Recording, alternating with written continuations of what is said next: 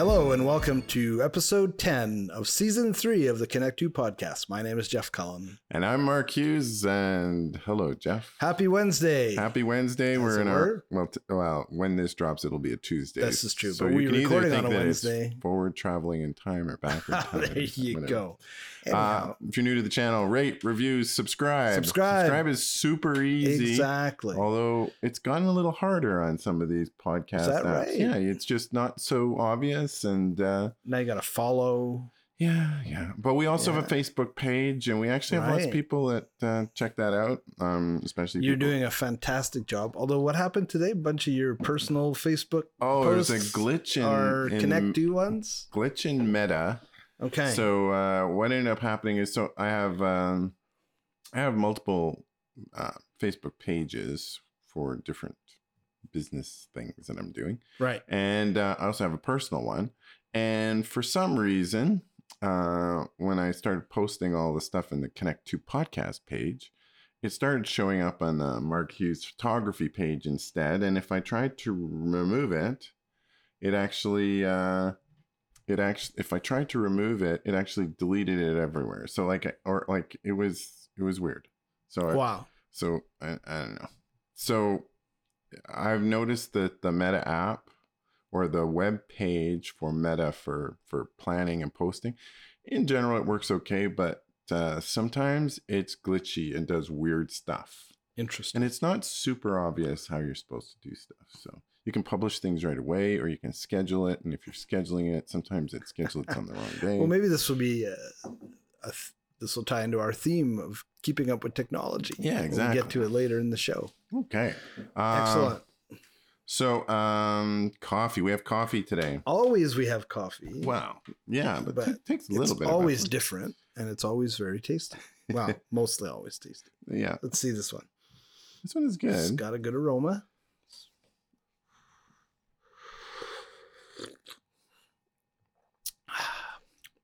Hey, that's nice. It's from a Cherry Hill Roasters. Very cool. Which is out of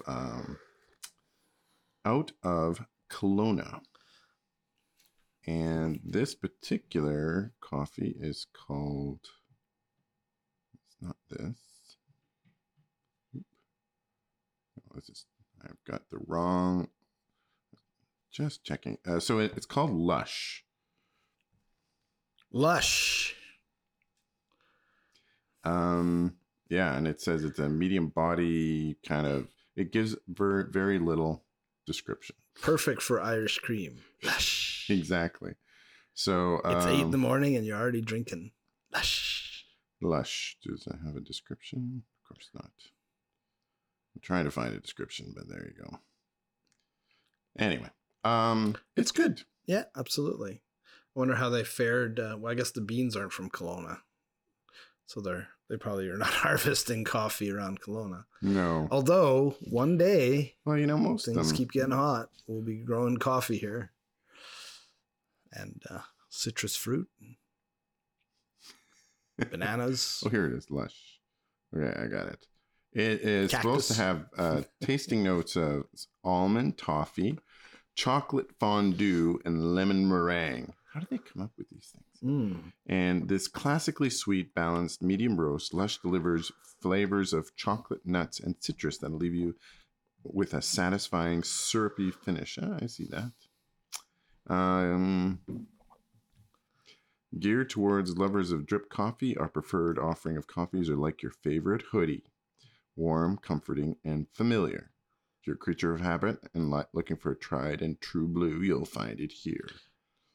Anyway, totally written with ChatGPT. Exactly. It is. It says single origin, but it's actually Latin America, so it's not even that specific. So, but it's organic. That's good. There you go. All right. We can talk about ChatGPT later too. Part of the thing. Yeah. So do you have a dad joke? A dad joke? Yeah, the punchline comes before the joke. Okay, kind of a reverso dad joke. Yeah, that's the problem with time travel jokes. Oh, there you go. So I won. That's pretty good. I won. It's a Norm Macdonald joke. I'm going to truncate it a little bit. because he stretches it out for like 12 minutes, but we're not going to do that. No. So I'm just going to get to the point. Okay. But, so a moth walks into a podiatrist's office. Podiatrist says, "What can I do for you?" The moth says, "I got a lot of problems." And he's like, "Okay, like what's going on?" And he starts, "I want to kill my boss. I work in moth? Yeah, it's a moth. I work in this dead end job. I thought I had all of this future ahead of me. It's just drudgery.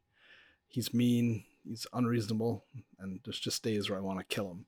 Top of that, I wake up next to this woman that I used to love, and now I just look at her and I see nothing. There's no future there. It's just empty. And I no longer love my son because I see nothing but failure and a lack of courage in his eyes. The same emptiness I see when I look in the mirror." He says, "I tell you, Doc, there's days I don't know what's keeping me from grabbing the revolver in the nightstand and putting an end to all of it." Podiatrist says, "Oh my God, like you got a lot of problems, but it sounds like you need to see a psychologist. Why are you here?" Moth says, "The light was on."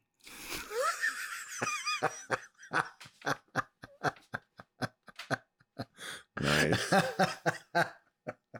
Well, it's funny. He stretches it for like 12 minutes on Conan O'Brien. Conan's like, yeah. But so that was the bare bones essence of it. But yeah. Well, we have this large wardrobe. It's like a wall to wall closet. It's all built in. And anyway, started noticing little holes in some of our clothes. Oh yeah. Yeah. So it looks like we have moths, but like trying to figure out how to deal with that is not super obvious. But anyway, it's so the moth thing. You mentioned moth, and I'm going. I'm having like PTSD from my. Wow. Do they?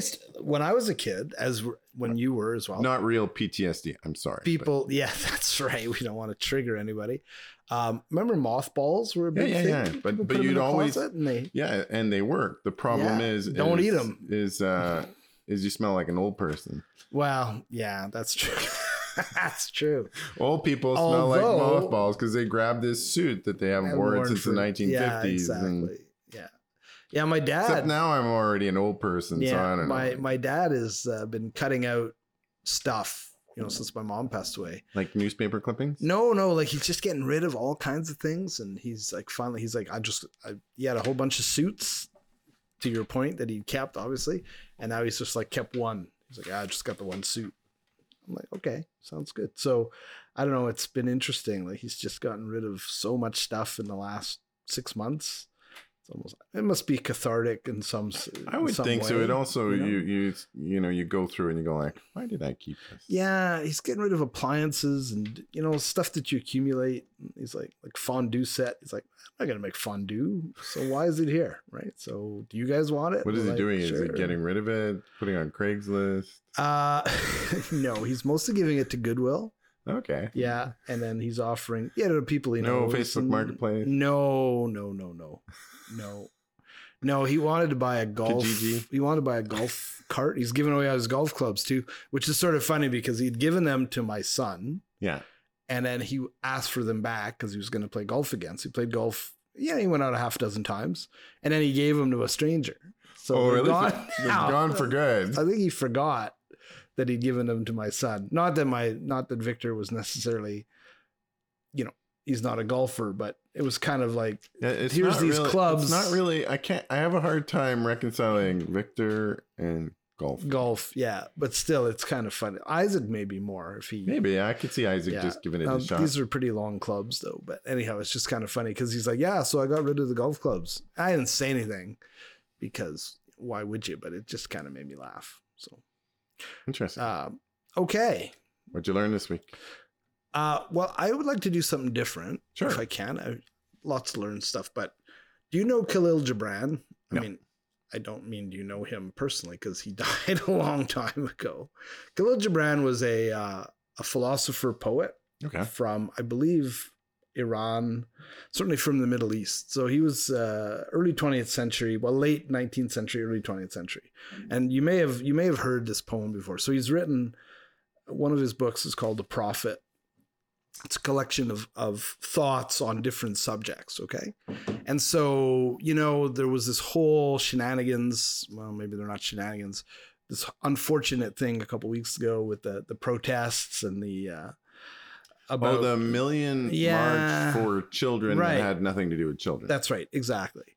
And there seems to be, you hear part of this, you hear this rhetoric a lot about parental rights, and I've seen editorials that say, these conservative parents, whether that be politically conservative or in some cases certainly socially conservative, different cultures and religious backgrounds, there's this sort of, I think, kind of archaic residual belief that your children are in some form, your property, right? So Khalil Gibran wrote this in something like 1905 or whatever. This is one of his famous poems. I'm just going to read it. Your children are not your children. They are the sons and daughters of life's longing for itself. They come through you, but not from you. And though they are with you, yet they belong not to you. You may give them your love, but not your thoughts, for they have their own thoughts. You may house their bodies, but not their souls, for their souls dwell in the house of tomorrow, which you cannot visit, not even in your dreams. You may strive to be like them, but seek not to make them like you, for life goes not backwards, nor tarries with yesterday. You are the bows from which your children are, as living arrows, are sent forth.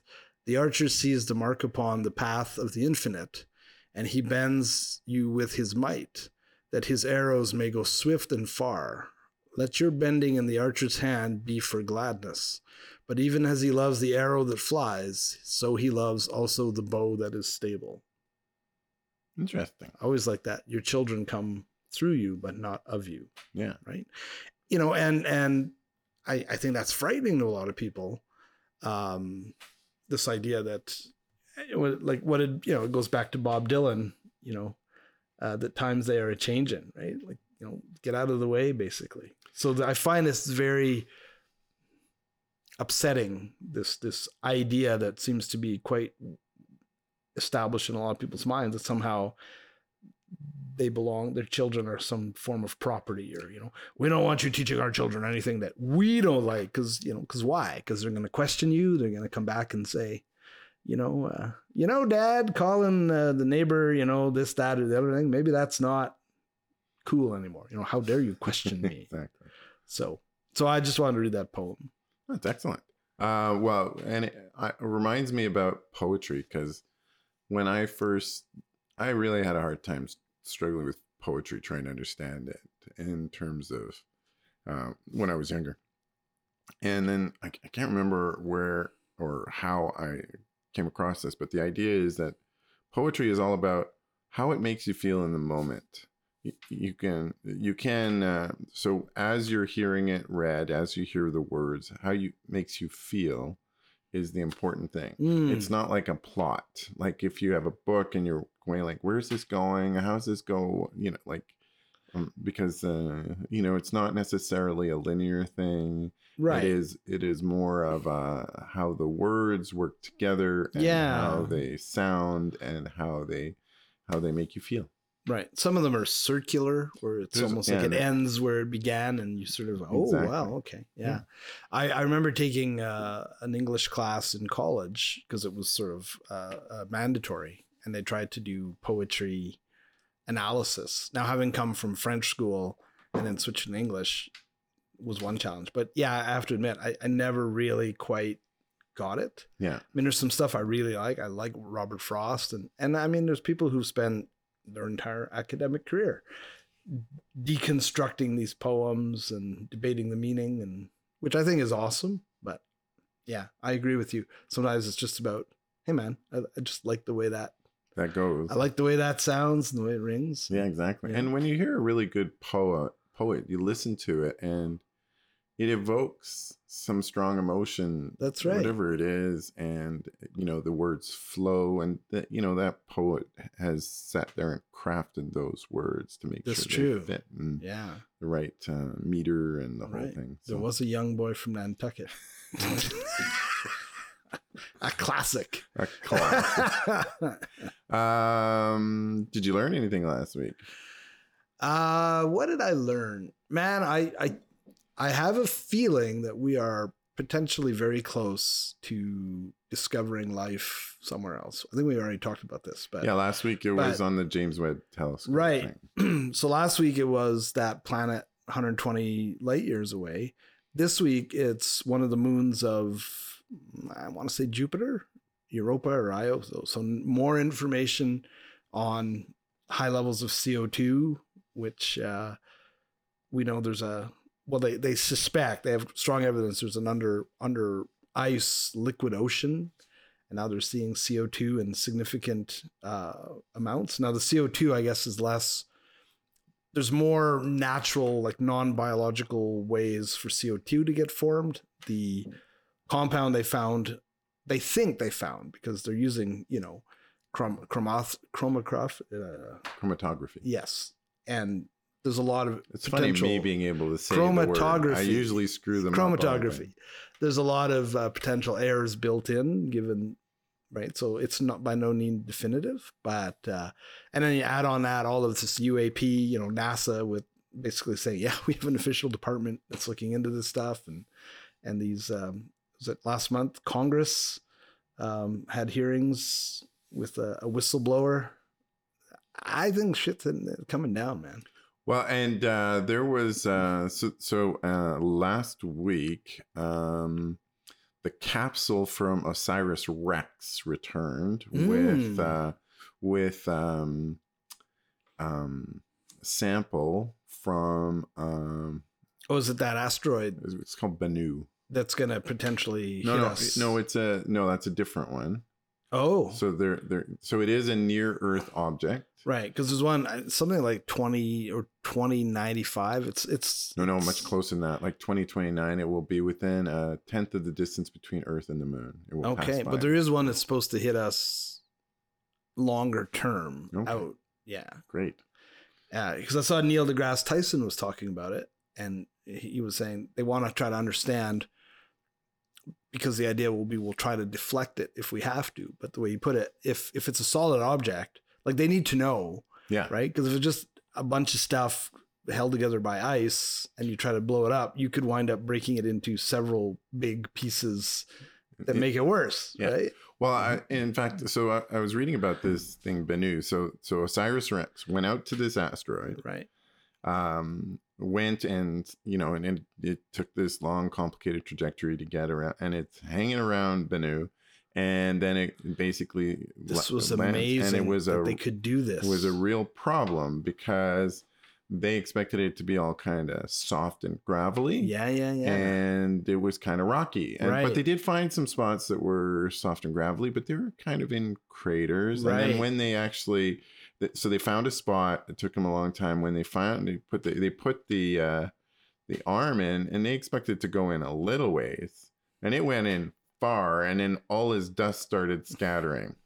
Now the other thing, the significant thing about this OSIRIS-REx was that so not only did it go circle, take all kinds of data, and then collect a sample, it returned it, and it's returned to Earth. Now I'm going like, wow, this sounds like the first time. Is this the one that dropped the sample off and it's still heading out for another? It's gone to another. Yeah. So now it's called Osiris. It's got some other, instead of Rex, it's got a different name because now it's going to a different planet and or asteroid. And the asteroid it's going to is the one that's going to come close to Earth. So they had all kinds of problems, and because they discovered that basically the gravity from the asteroid was barely keeping it together. Like, and Bennu was spewing stuff. Like as they got close, they realized we have to adjust the orbit because we don't want to be in the way of all this stuff that's being spewed off as it's circulating. Now I thought this was going to be this was the first time they've collected stuff, like returned it. Yeah. But it's the third time, and it's the first time NASA's done it. They just didn't tell us before? No, the other two were by two Japanese. They went out to some asteroid and came back and did the same thing. But the first one had technical problems, and they had like milligrams of sample. And the second one came back and brought like a gram of sample. So very, very small. They had some issues. But this one with Osiris-Rex came back and it's like half a kilogram or something. Yeah. So it's a significant, little bit more, significant amount. Yeah. And their plan is they're going to take 3/4 of it and put it in storage. They're not going to touch it. And the idea is that they're going to save it for when their technology has advanced, which ties in with our topic that's a great idea. To a higher point, Sure. so that they can actually try and analyze it with something more significant than what we can right now. Like Walt Disney's head. Yeah. Or Einstein's brain. That's awesome. I've funny meme about science. Yeah. You know why there's religious holidays but no scientific holidays? Why? Science always works. Nice. The other thing I learned this week was, in fact, it was this morning. Oh, wow. Fresh off the presses. Fresh off the presses is I got an email. Okay. And I am now a professional wildlife photographer. I am accredited professional wildlife photographer. Good for you. I submitted and I got it first go. So that's actually in and of itself quite a big deal. Really? Yeah, because usually if your stuff is okay but not quite there, they'll find it's basically a bunch of peers, but they're all professional photographers. And so you get critiqued by a panel kind of thing. Yep, and they went and they approved all of them. Like when I did canine portraiture, I think I got 8 through the first time out of 10. You have to send 10 different images of 10 different subjects in 10 different places and 10 different times. And like with wildlife, you can only have 2 of birds because there's a limit on how many birds you can have. And so they want it to be comprehensive. Yeah. And there's very specific rules. So I'm now accredited as professional canine portraiture. I'm also congratulations accredited in wildlife, and nice. Then I'll work on my feline portraiture. That will be my next one. Right. So is this the kind of accreditation that you have to maintain, or are you in now and you're just basically so I'm in. I just have to maintain my membership. Right. In the association. Right. Yeah. Send us the money. Sure. But you don't have to do continued professional development. No, not in that. Okay. Not in those areas. Nice. Now what those become a bit of a standard, I guess. So like I would be used as an example for other people. Ooh, potentially. Very cool. Yeah. Well, congratulations. That's awesome. So that was this morning. That was a nice thing to wake up to. Yeah, absolutely. Yeah. That's it for, I guess, what I learned. I learn stuff all the time. I'm a bit of an information junkie. This is what my wife has pointed out about you and I both, that we're both information junkies. We absolutely consume information at a phenomenal pace. This occurred to me this morning because, again, I'm so... Go ahead. Finish your thought, then I'll just comment. But so it's our nature. It's kind of the thing that we trade in, the thing that we value is information, and usually about certain things. But we're always learning like mad. That's right about anything. Yeah. Well, I think we forget because you look at life from your own perspective. So. Not that I want to harp on this thing, but we have this proposal put forward here in the province, which is kind of stupid, I think, for a bunch of reasons. And it immediately reminded me of the brilliance of Brexit, because a lot of people they've already jumped on board. Oh yeah, this is gonna be great. And I think in the Globe, somebody wrote an article that we're heading for like a Brexit-like disaster.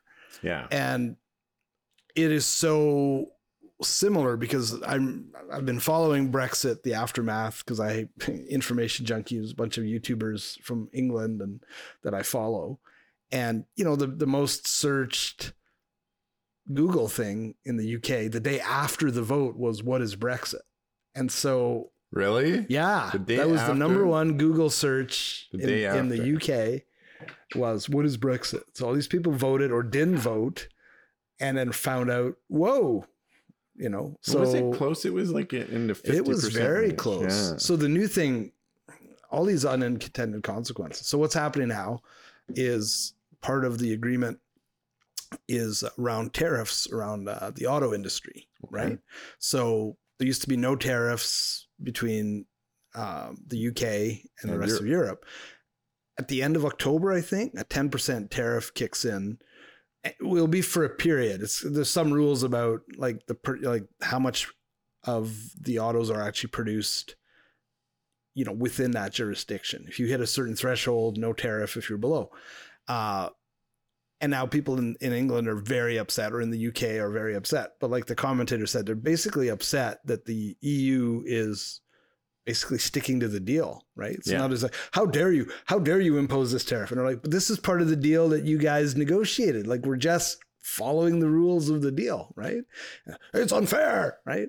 So many unintended or perhaps predictable consequences that people just had no idea. It's the same thing. And I don't know what the consequences would be here if we go through with this goofy idea or a bunch of our goofy ideas, but it seems pretty similar, right? There's all of these expatriate people from the UK who've been living in France and Spain, and they bought houses, and they're all getting kicked out of the EU because they no longer fall under those rules, right? Are they actually getting kicked out? Or? Some of them are getting kicked out. Oh, yeah. Wow. They have to go. So some of them are getting kicked out outright, and then others are having to go back. You know, I don't know what the rules are, but it's kind of like us. We can go to the US for 180 days 6 or months. something. I think it's 6 months. Yeah. And then you have to come back. But some of these folks had basically moved permanently to like Spain.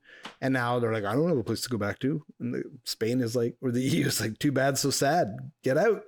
You know, you don't live here anymore. And you can't even just go to, okay, well, we'll go to Italy for a month. They're like, no. This is all one big thing. Right? You got to leave the EU, not just Spain. So you got to go back to England for 3 months. Really? Or something like that. There's some period of time. You can't just be for a day. And these people are all upset. But when they interview them, they're like, well, did you vote for Brexit? And they're like, yeah. What do you want? Right? Well, I didn't think it was going to affect me. So I think we have the same phenomenon here. People think this is going to be great. It's probably not going to be great. Yeah. Unless you actually study what's going on. So there's a YouTube video about the CPP and how it actually works. It's 2.5 minutes long. It's a little bit like those transfer payments. Most people have no idea, or they have misconceptions about how it actually works.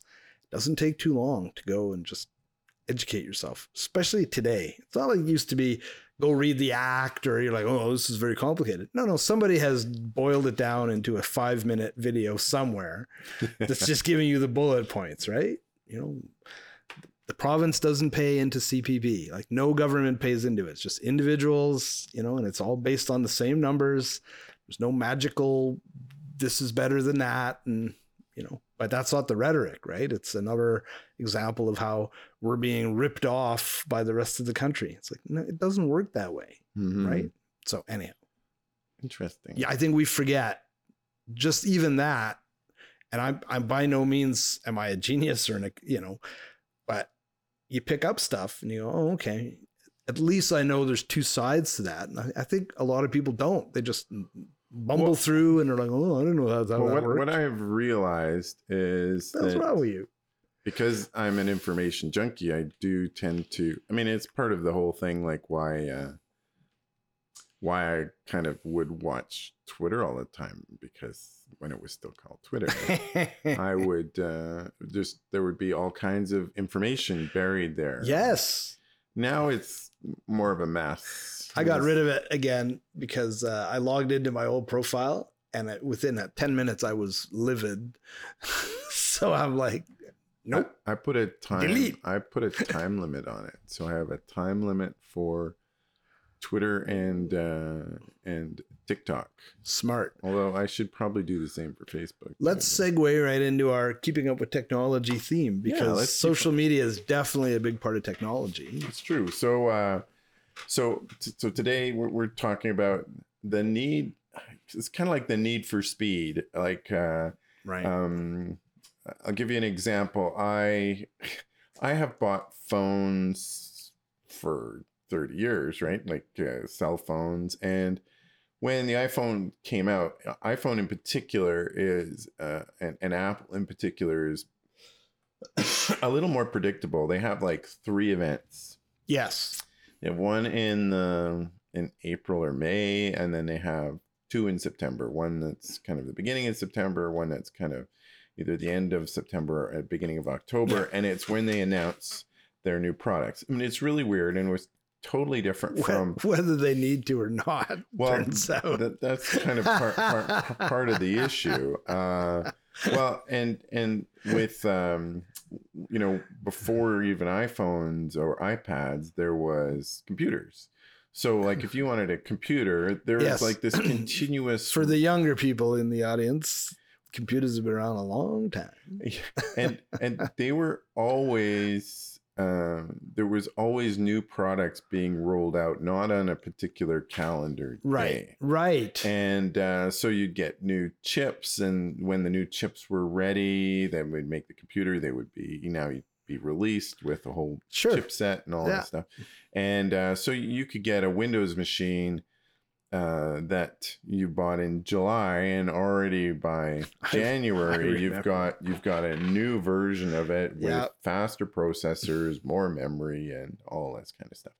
Now, Apple always took this approach that once a year they would release a new version of their MacBooks or whatever their computer systems were. So in once a year, it would make a leap. Right. Mm-hmm. Rather than having this continuous rolling clock of when you never updates. Know when to buy, or like, should I buy it this week or next week? And there's a lot of gobbledygook, and there's a lot of people who will build their own computers, and they're buying this, and the effort to try and stay current on this technology and whether it works with this, and if you need firmware updates in order for this chipset to communicate with this external device or monitor or whatever, or your $6,000 video card. Yeah. Like, what do you need this for? Yeah. I'm playing Doom. So okay. So I bought, so my birthday was September 1st. My birthday gift for my wife was a new Apple Watch. Oh, and did we wish happy birthday?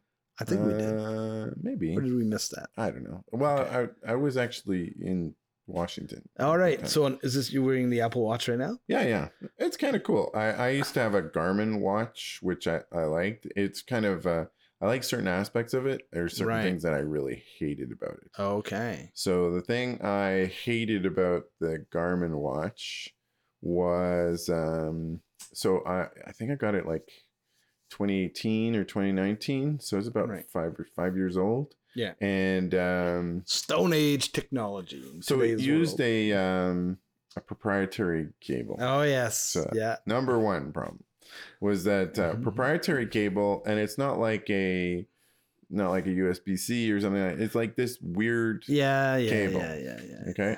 And I remember traveling to Montreal for work, and I forgot the cable. So all of a sudden this watch is now going to be a lump.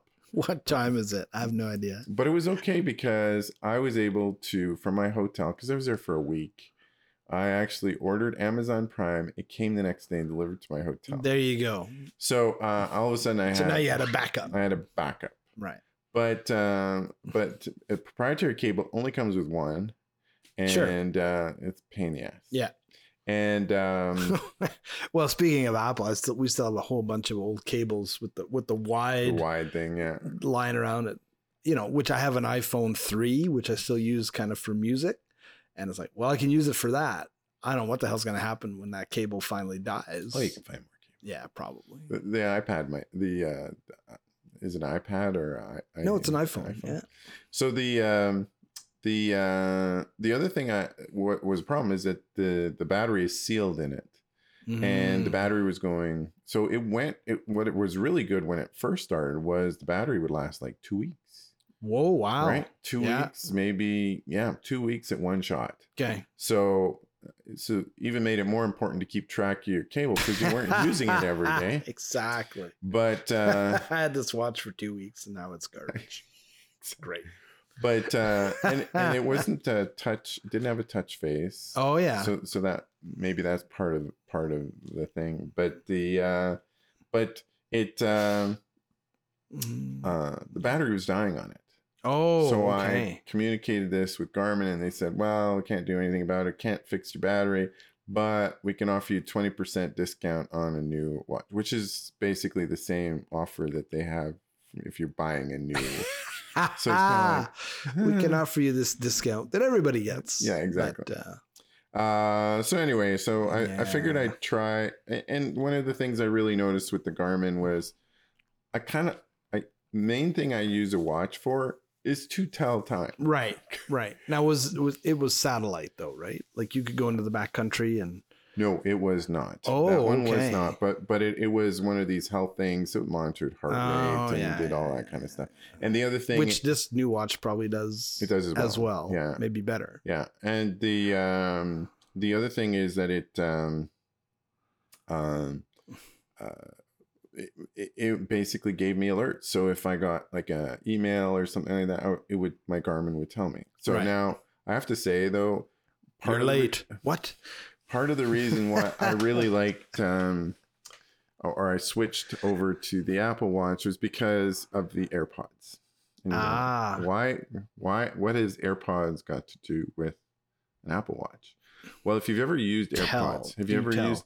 No, I still have the wired $25 earbuds. So the thing about the AirPods, which I think have been discontinued. And I think I have the AirPods Pro, which is version 2. Yeah. So they're really good for noise canceling. Right. But the thing that's super amazing about them is how well they integrate with the phone. Right. Like, so I've had other earbuds, other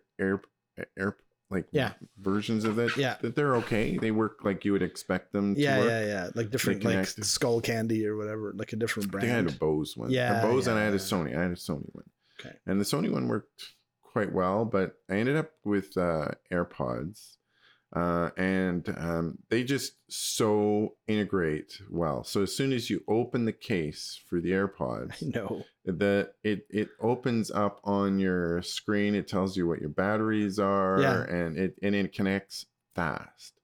And the same. So I figured. I mean, it still goes to their old slogan. The stuff just works. Yeah, it does. It just works, and so that integration is at a different level than third-party stuff. Yeah, and so that's what encouraged me to consider an Apple Watch. Yeah, and I have to say it's exactly as promised. Yeah, I'd like to get one. I mean, the other advantage, they are pretty cool. Well, the battery doesn't last terribly long. It's like 2 or 3 days.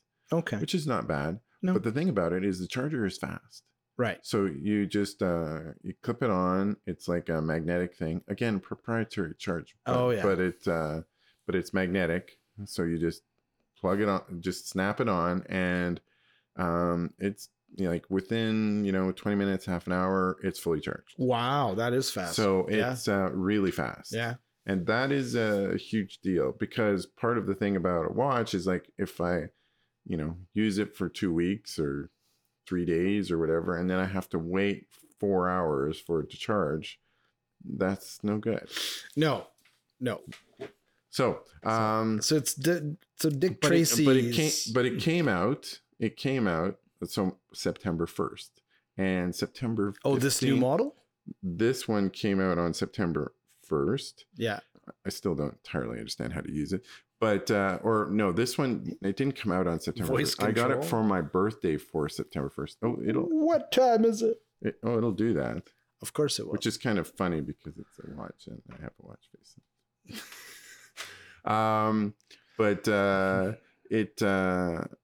So I buy it, and then within 2 weeks, there's a new version of this watch has come out. Sure. So it, and I've done that before with other. I had an iPhone that failed in August. Yeah, it was August this year. I replaced it, and then like shortly after, because one of the things I wanted to wait for my phone was I was pretty sure the iPhone 15 that was coming out was going to have a USB-C connector. Yes. I saw a funny YouTube guy commenting because they made it seem like he was making fun of them a little bit at their big reveal. And they're like, USB-C. And he's like, yeah, like the European Union didn't force you to do that. Right. Which is exactly what but they're making it feel like it's cutting edge, you know. Well, my iPad has had my iPad Pro has had a USB-C connector for some time. Yeah. So now I have 2 connectors, and anyway, but my phone died and I needed to get a new phone. So I'm happy that I got a new phone because is that a 15 then? This is a 14. Yeah, we have the 14 as well. That's the Pro, right? The Pro, yeah. With the extra camera. I just went with the 2 this time, so it's fine. Well, the thing with the cameras is that the third camera is telephoto. So I know it drives my wife nuts because there's wide and extra wide, and on her phone, and she always wants to zoom in and she can't because it doesn't really work.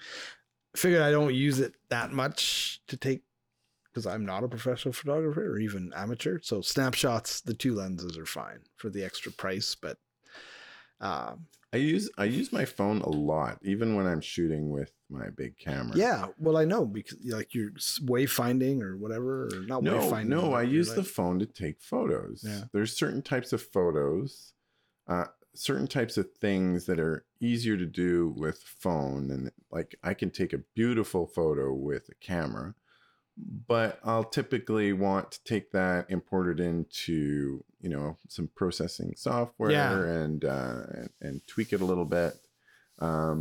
Whereas with the iPhone, it comes in pre-baked. It's pretty good at the start. Sure. The other thing is that for certain types of things, like if you're doing reels, like I've been doing Facebook reels, because it's a vertical format.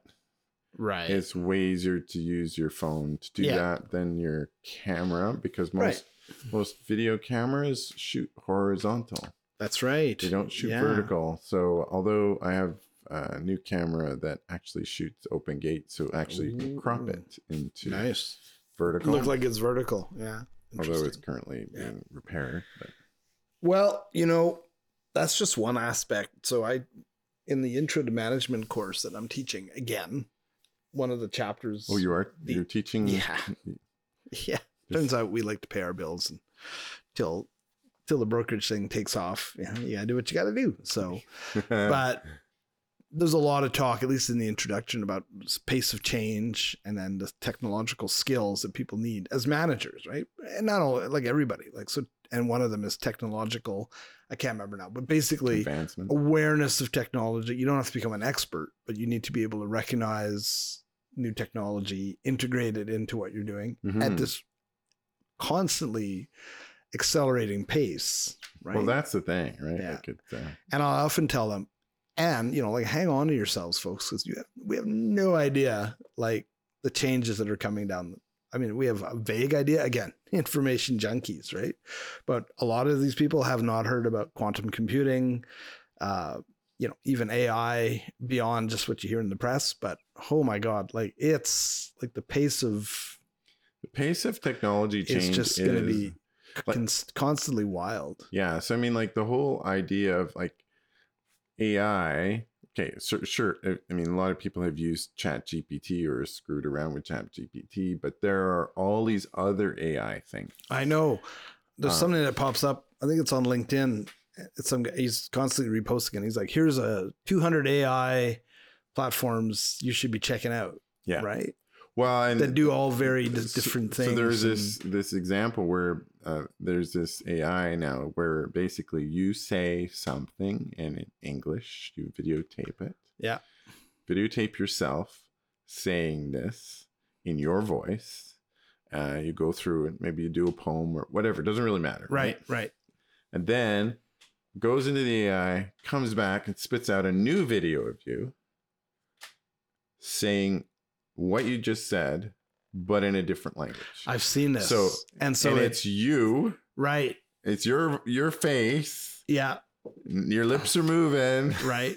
But in sync. So it doesn't look like it's dubbed. It does not look like it's dubbed. Yeah. And you're now speaking in a totally different language. So that is scary. And they'll be able to do that if not already, very quickly in real time. That will be super cool. Yeah. Because I actually think that we're a lot closer to simultaneous translation. Oh, probably. Than we've ever been, right? Like, yep. Like you have an AirPod in your ear, right? And you're listening to your cousin speaking Portuguese, and you're getting it in English. Yeah, in their voice, probably. Yeah, an emulation of. And their lips now are moving the right way. Well, in real life. So I was just Zooming with my aunt and uncle in Ottawa, day before yesterday. They're in their 90s, right? Oh wow!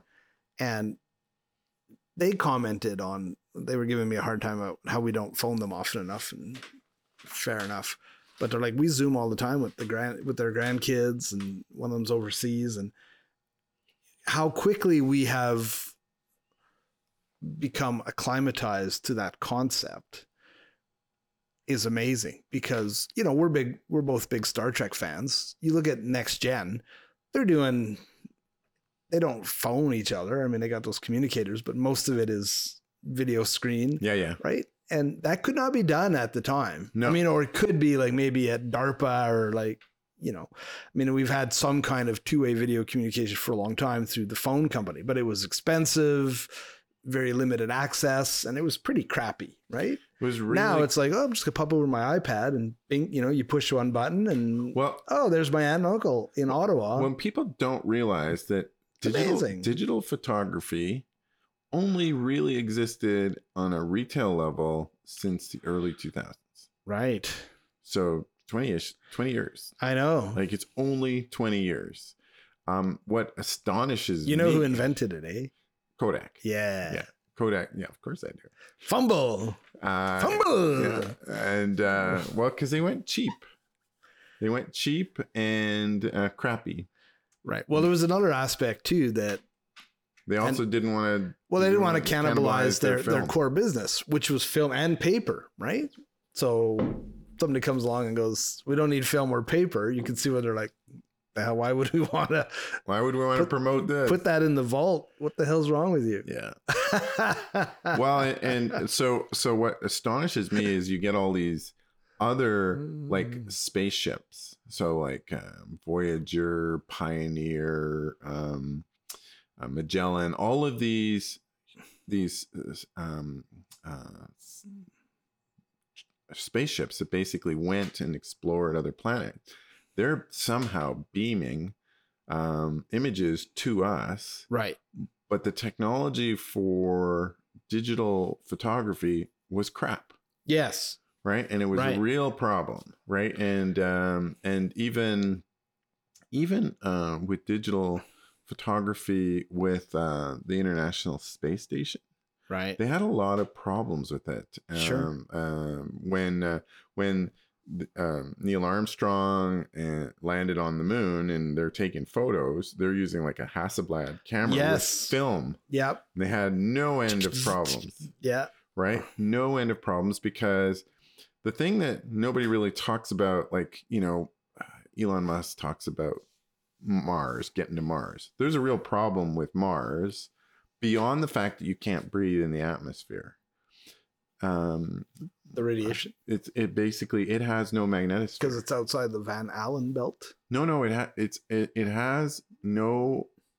has a negligible magnetic field. Okay. So we have a really powerful magnetic field because our core is mostly iron and it rotates and it creates a big magnetic field that protects us from cosmic rays and really intense ionized particles.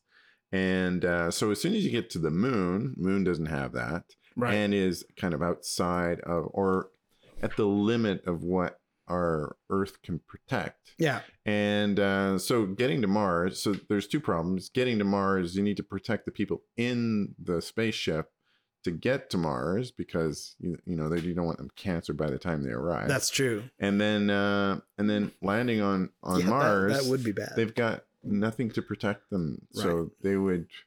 I mean, I could see if you go to Mars, the first thing to do is dig a hole and start living underground. Well, I think that's kind of part of the plan. I think that's all they can do because if they're at the surface. There was this great series. Oh, it was called Mars, I think. Mm-hmm. Right. It was a half.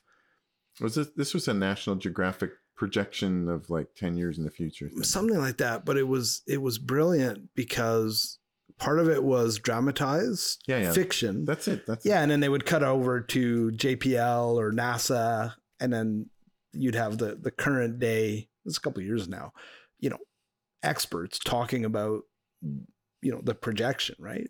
But the big part was finding water, and they go down into these caverns and they find ice, and that's like, okay, we can establish the base here. The permanent base has to be underground in one of these caverns that has ice. Yeah. Right. Because we're not going to travel miles and miles to find water. They need the ice to split up and make hydrogen peroxide so they can have rocket fuel so they can come back. That's right. And water, to drink and so it's going to be quite the it's going to be quite the thing if we achieve it. I shouldn't say when, right? Well, I mean, it's not like going to the moon. Going to the moon is like going to your grandmother's for the weekend, pack your toothbrush and your jammies. And I mean, technologically it was amazing for the 60s, but you land, you stay inside the bubble, you come back. It's different than we're going to Mars. First of all, it's a speck. Right. Well, the thing that's interesting the too. The distance is amazing. Well, you basically, so they in the 60s they sent these ships to the moon. There was 13 or 14 Apollo missions, something like that. There was 17 Apollo missions, except for one of them didn't make it. And the thing about that is that I believe that almost all of the astronauts they've lived into their old age. I don't think I think most of them have. So there was a real concern. A couple of them. So the guys from Apollo 13, the hell was his name? Jack something. He was played by Kevin Bacon in Apollo 13. He died of cancer. Okay. But again, statistically speaking, a lot of people die of cancer all the time. But a lot of them have lived long lives. Even Story Musgrave, who was not Apollo, but he did numerous missions with the shuttle and the ISS. He just passed away, I think, recently. He was in his 80s. Friggin' Buzz Aldrin is still zooming around and he's 90 something. Yeah. Right. Punching guys in the face when they say we didn't go to the moon. Like he's, I think he's got I think his wife is in her 30s. Like this guy is living his best life, man. Yeah, exactly. Like I'm a moon guy.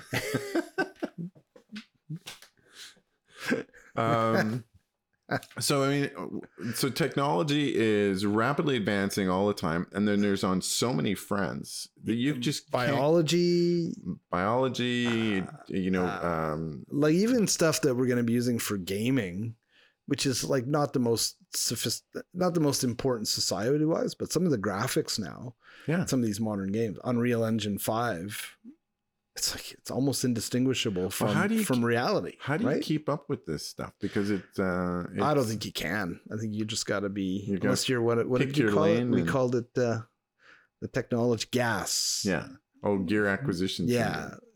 Yeah. There's like a technology acquisition syndrome. Technology knowledge acquisition. But it touches everything from industry to all of your potential hobbies, like what they can do in music now.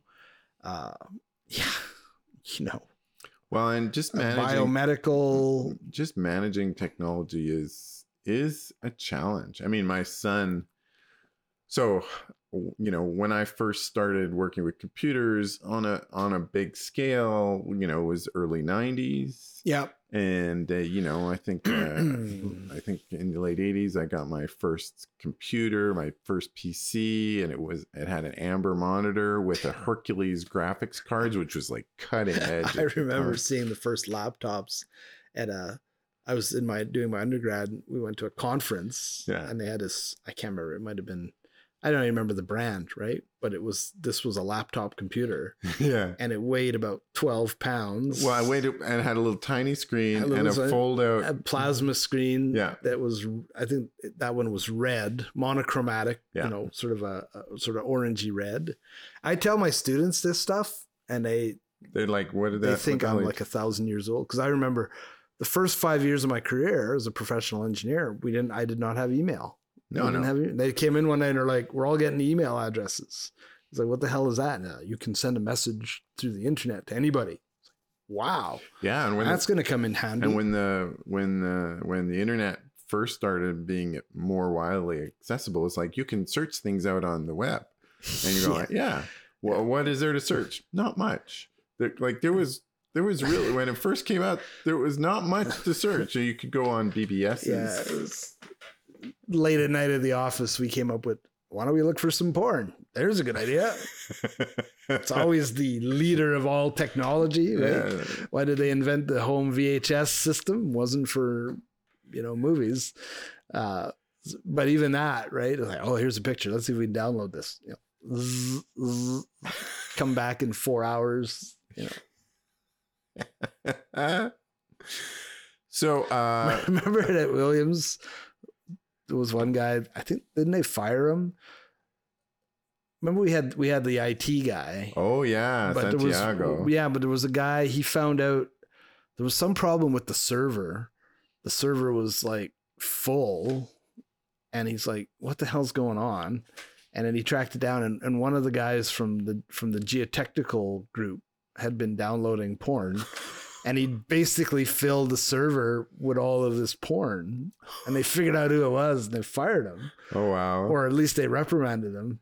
But, because back then there was not that much compression, right? The pictures were low res, but the huge file size. Yeah. And there was thousands of these pictures on the corporate server that was basically using up all the storage space. Well, what the hell? I do remember we had this IT guy and he was using the corporate, I was fortunate because of when I came up, it was kind of really easy to kind of keep up with technology because the incremental jumps were quite small. So, and I was young, so I was given the you deal with it, Mark. We just need to be able to print on these big plotters and all that kind of stuff. And we don't want to have to carry a disc across the office anymore. Yeah. So we connect this together somehow? We used to have SneakerNet, right? Yeah. Where you basically Then we had the daisy chain system, which is all just basically a local area network. So I was low paid. I was technologically reasonably smart, and it was an nascent part of technology. So I was doing IT stuff. So I started managing IT. After a while, we had this Russian guy who came in, and Igor, and he was doing all of our IT. Probably an agent for the Soviet Union. No, definitely not. Oh no, he was IT. No, he defected. Right? Did he? Oh, yeah. I didn't know that. So he was Russian Jew born in Ukraine, and he defected, he escaped, right? So he speaks Russian, but how did he pull that off? That'd be a story. Yeah, if he's still around. Well, he's still. I still occasionally talk to him. I actually still use him for my own stuff. Wait here, Brad. I go to washroom. Okay, you're not going to escape, are you? No. So I've dealt with IT and computer stuff, and I like it, and I dabble with it, and I get the technology to work. But I've always had points where I get stumped and I'm stuck, and but my son is just like, I'm gonna do a hard reset of the computer, wipe everything out. No. There's some stuff that's on there that I can't recreate. Yes. So please don't. And but he's just like, I do it all the time to my own computer. I said, yeah, well. So he kind of understands how to use the applications, but he doesn't understand the layers underneath that are important to making things work. So there's so many things we don't. And I think that's just part of the reality is using the tool and understanding the tool are not the same thing. No, that's right. And that's fine. I mean, we can't just, as long as you grasp enough to be able to make sense of it. Well, so Right? I'll give you, and a lot of people I don't think can even do that. well, and there's always issues, right? So I have a truck camper. Oh yeah. My truck camper has got solar panels on it. And solar, I understand in general the concept of how solar works. Yeah. But what I don't really understand is some of the specifics of how the charging controller works for my solar power. So it takes the DC voltage from the photovoltaic cells and converts it, and combines it, and then it can power. That's like those ones for the solar on your house. You're talking about, because you got solar on the house too. Right? You got that big control panel. Yeah. Well, and that I understand. Again, I don't understand the specifics, but I understand in general the principle. So the idea is that it might be one of those technologies that nobody understands. We don't really know why it works, but it does. Well, I think there's a lot of people who are really good at telling you stuff without necessarily knowing much about it. Right. Like ChatGPT, I saw a bunch of computer scientists being interviewed, and they admit we don't really know what it's doing. Yeah. That's wild. Like it's able to do this, and we don't really know how. Well, so does that concern you at all? Nah. So the solar thing is, so what ends up happening is, so I have solar panels, a controller, right, and I got batteries. I got house batteries. Okay. So the batteries provide power when I need it. Yeah, absolutely. Right.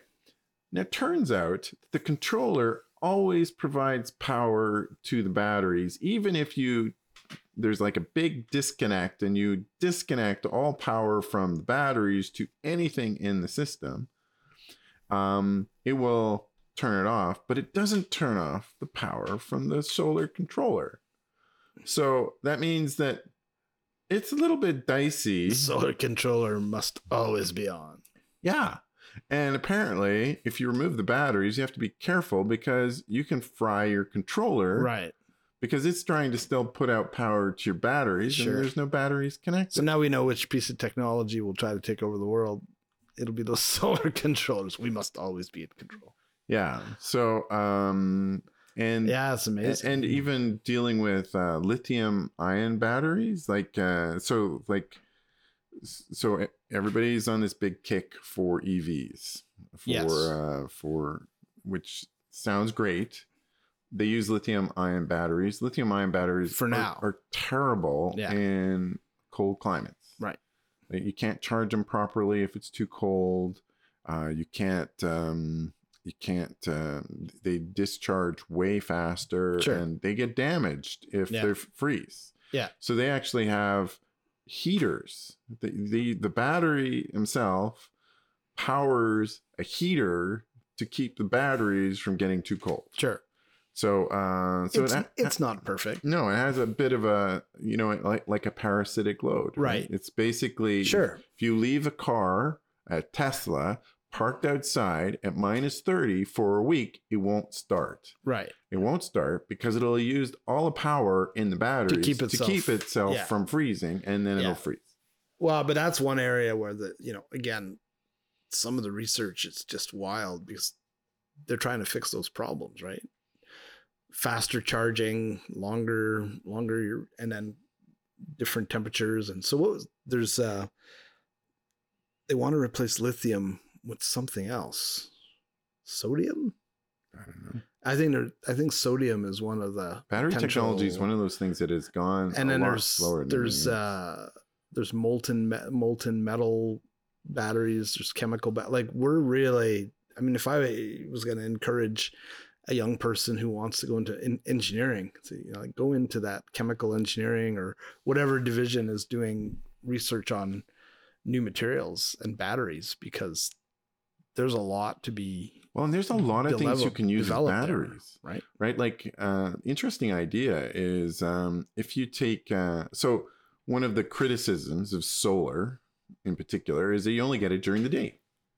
So what are you going to do? You need to put it into some sort of battery. But what kind of battery? Well, there's chemical batteries that everybody's familiar with, like lithium ion, nickel cadmium, lead acid batteries. Right. But there's other kinds of batteries that you can also use. So what you could do is, when you have those solar panels and you have like too much power and not enough demand, you could actually take a pump Yep. and pump water Yep. up a hill. This is like into a big tank. Ancient world concepts. The other one I love is you can pressurize a cave. Yeah. Right. Use compressors and pressurize it, and then there's the flywheel. Yeah, and then as soon as the solar is no longer needed, but you need the power, you just let it flow back the other direction. You're basically using gravity as your battery. Yeah, or compression or right. No, I mean these are not super complicated. I just saw, I'll have to look it up, but somebody has experimentally invented a kind of concrete that can store power. Really? There's they put some component in it, right? Some chemical, and I mean it's very tabletop scale, but apparently you can store energy. The density is not really good. Yeah. But like the guy said, if you build a building out of this concrete, if this works, right, you're basically your whole building can become a storage, power storage unit, if you will. And this doesn't really matter. This is like Elon's solar roof tiles. They don't really have the same efficiency as a solar panel, but if the entire roof is acting as a solar panel, then it doesn't matter, right? You can still get the same output based on bigger area, but it's serving two purposes, right? So we're going to see more and more of that.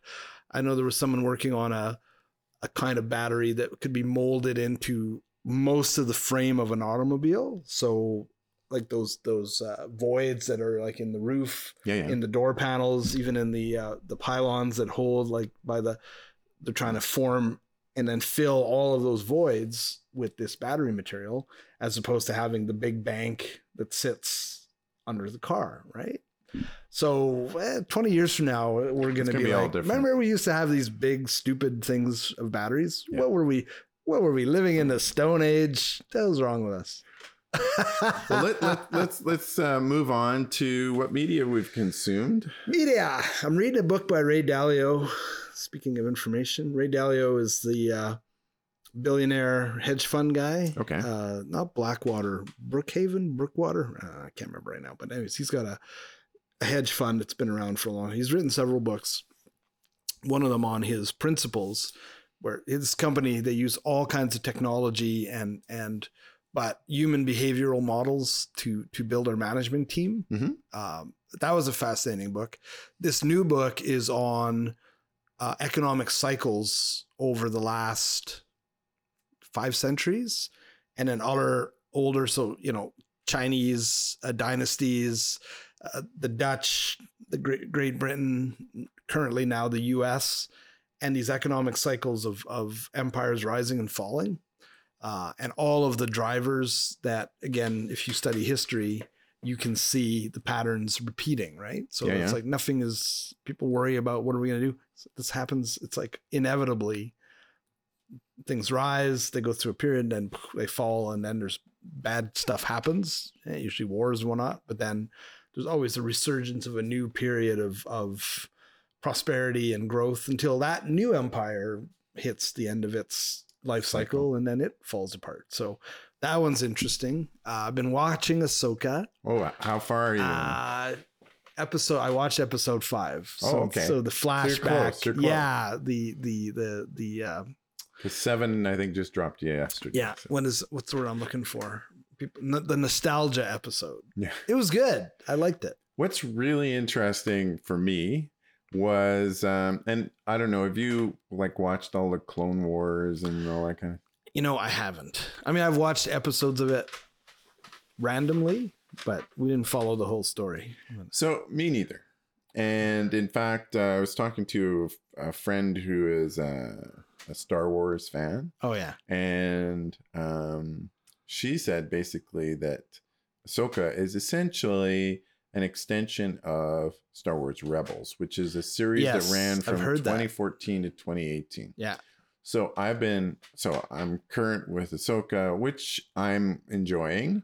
But I'm going like, who's this Ezra Bridger guy? Right. Sure. That they keep talking about. And so I started watching Star Wars Rebels, and I totally get it because Ahsoka is in Star Wars Rebels.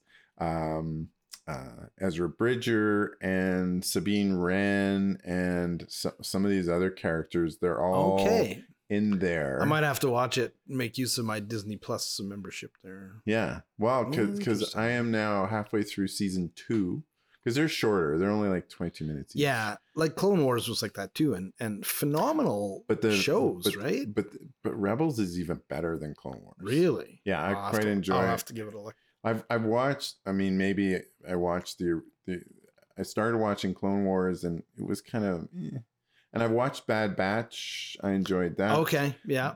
But Rebels is definitely better. And the level of animation is significantly better. Yeah. So, then stories are interesting. There's as you've seen, this YouTuber who does, he uses deep fake technology, and, so it's always Qui-Gon, Anakin, and Obi-Wan commenting on like shows, but he'll imitate the voices, but then he uses deep fake to do the faces. It is hilarious, right? Because like somebody like Lady Wren gets stabbed, in that episode with the and Qui-Gon's like, well, that's that then. There'll be no coming back from that. And then next scene, she's in the hospital and he's like, what the hell is going on? Right? Yeah, exactly. Very funny. Yeah. Yeah.